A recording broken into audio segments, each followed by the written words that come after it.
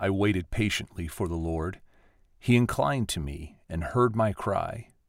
He drew me up from the pit of destruction, out of the miry bog, and set my feet upon a rock, making my steps secure. Psalm 40, verse 1 and 2. If there was a key word here in terms of the passage from Psalm 40, I would say it's the word wait, patiently, but waiting patiently.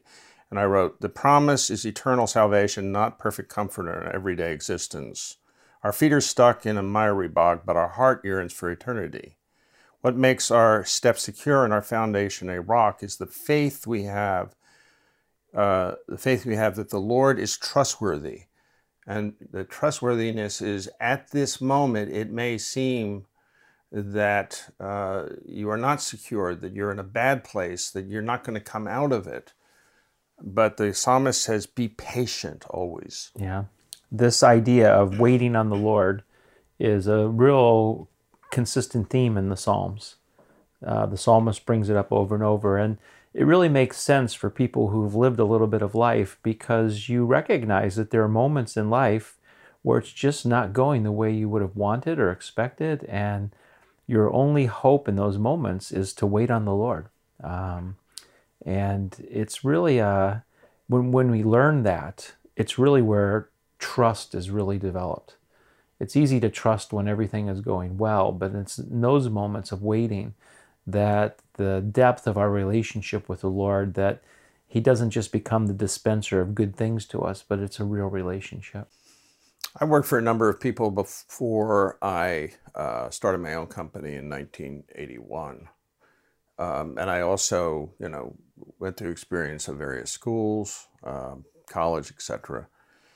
And the bosses that I had that were, I think, the most effective on one level and the most difficult to accept on the other are people that are impatient in making, I have to have this report tomorrow morning, and he gives it to you at 5 o'clock the night before.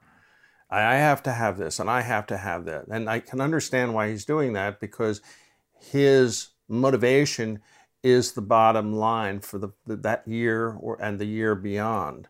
And that's an impatience that is part of our culture.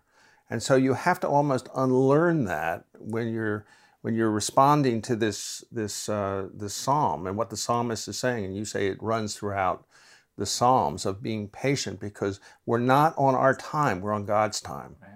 Yesterday you mentioned my role as senior pastor at Stanwich Church, and as things were shifting, that our staff was coming together, we were interviewing a number of candidates. We went through probably 10 candidates that we interviewed, and we were close to offering the position to a couple people, and even one the night before we stopped. And the word the Lord kept giving me especially, and the search committee was in agreement with this word, was wait on me. I have something. It took 18 months. Wow. And the congregation was a little bit frustrated. They thought we weren't doing our work. Why can't we make a decision? Well, when we finally made the decision, it ended up being Pastor Nathan who came in a miraculous way. And he's now the senior pastor. And do you think about those 18 months of waiting and how it's played out in the continuation of the church's ministry? We've missed this aspect. And the mystical holiness people of the late 1800s tapped back into it. Andrew Murray has a whole book on waiting on the Lord. And so in my most recent book I wrote on prayer, I've done a chapter on waiting on the Lord. It's one of the aspects of prayer, of developing our relationship.